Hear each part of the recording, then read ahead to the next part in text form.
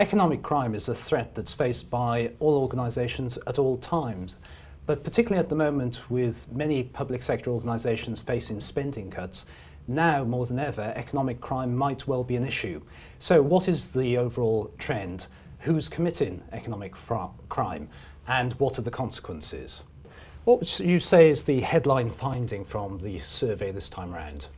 Okay, I think the headline finding, Nick, from 2 years ago is that almost half of all respondents to the survey said they'd experienced at least some type of fraud over the last 12 months. Really? Absolutely. And I think what was more revealing underneath that was that of those respondents who had experienced fraud, about a quarter had experienced more than 10 instances of fraud over the last 12 months. So once they'd actually experienced it, it was quite a high level there. So what's driving that?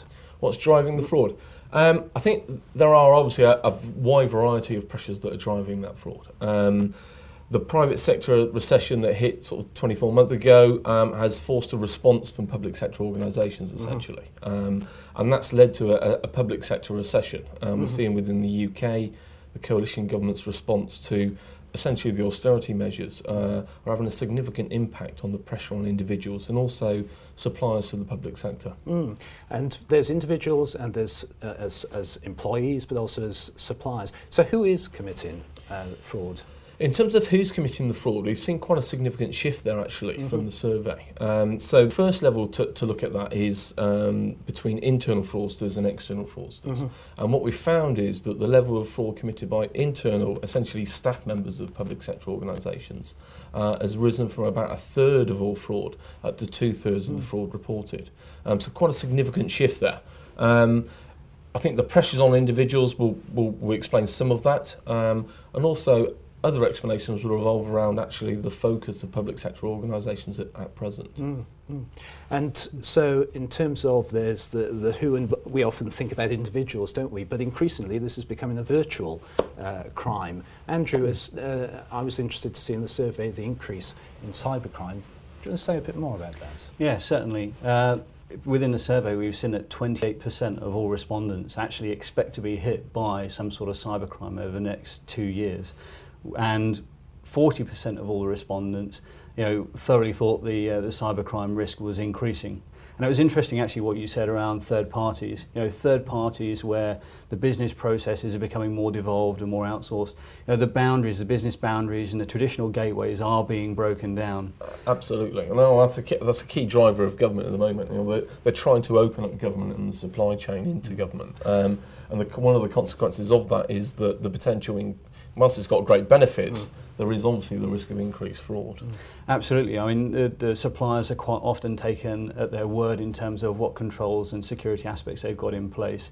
And with some larger government departments having several thousand suppliers, they can't get round them all to check, what controls they've got in place and the rest of it. So there is quite a significant potential from the threats to come from this kind of third party, slightly external, but really internal user base. And of course, cybercrime can happen in an instant, but it can have long-term consequences. What are the impacts that are coming across from public sector organisations? Yeah, you're absolutely right. A cybercrime can happen in seconds. Whilst monitoring, we're seeing a prevalence of monitoring amongst the respondees.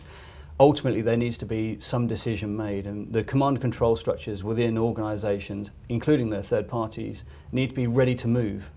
The government departments and public sector do look after a lot of personal information, and that's the priority for them in terms of protecting the public. So how and what commitments are they going to make to the potential victims, i.e. the public, around what they're going to do in order to stop it and support those individuals? And it has big reputational consequences for both private and public sector. Indeed. Absolutely. And I think both organisations suffer from the reputational impact of fraud. So if this issue of economic crime is rising, particularly as public sector faces recession, what can public sector organisations do to protect themselves? Well, I think for me, Nick, the primary question that public sector organisations need to ask themselves is, what does their fraud strategy actually look like?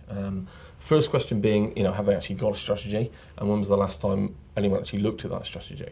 And then once you've established the strategy, it has to answer really two key questions.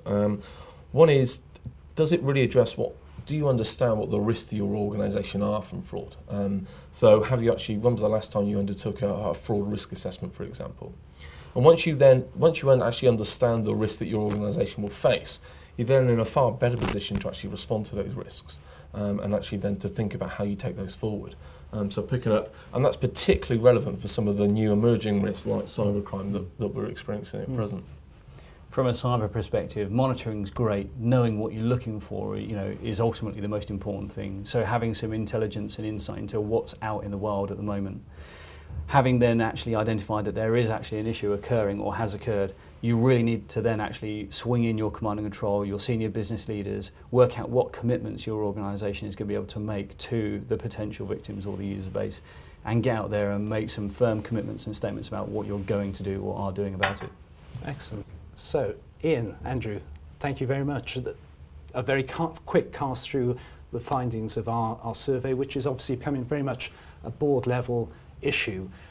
If you're interested in more details, take a look at our report, which you can download from our Public Sector Research Centre website. Thank you.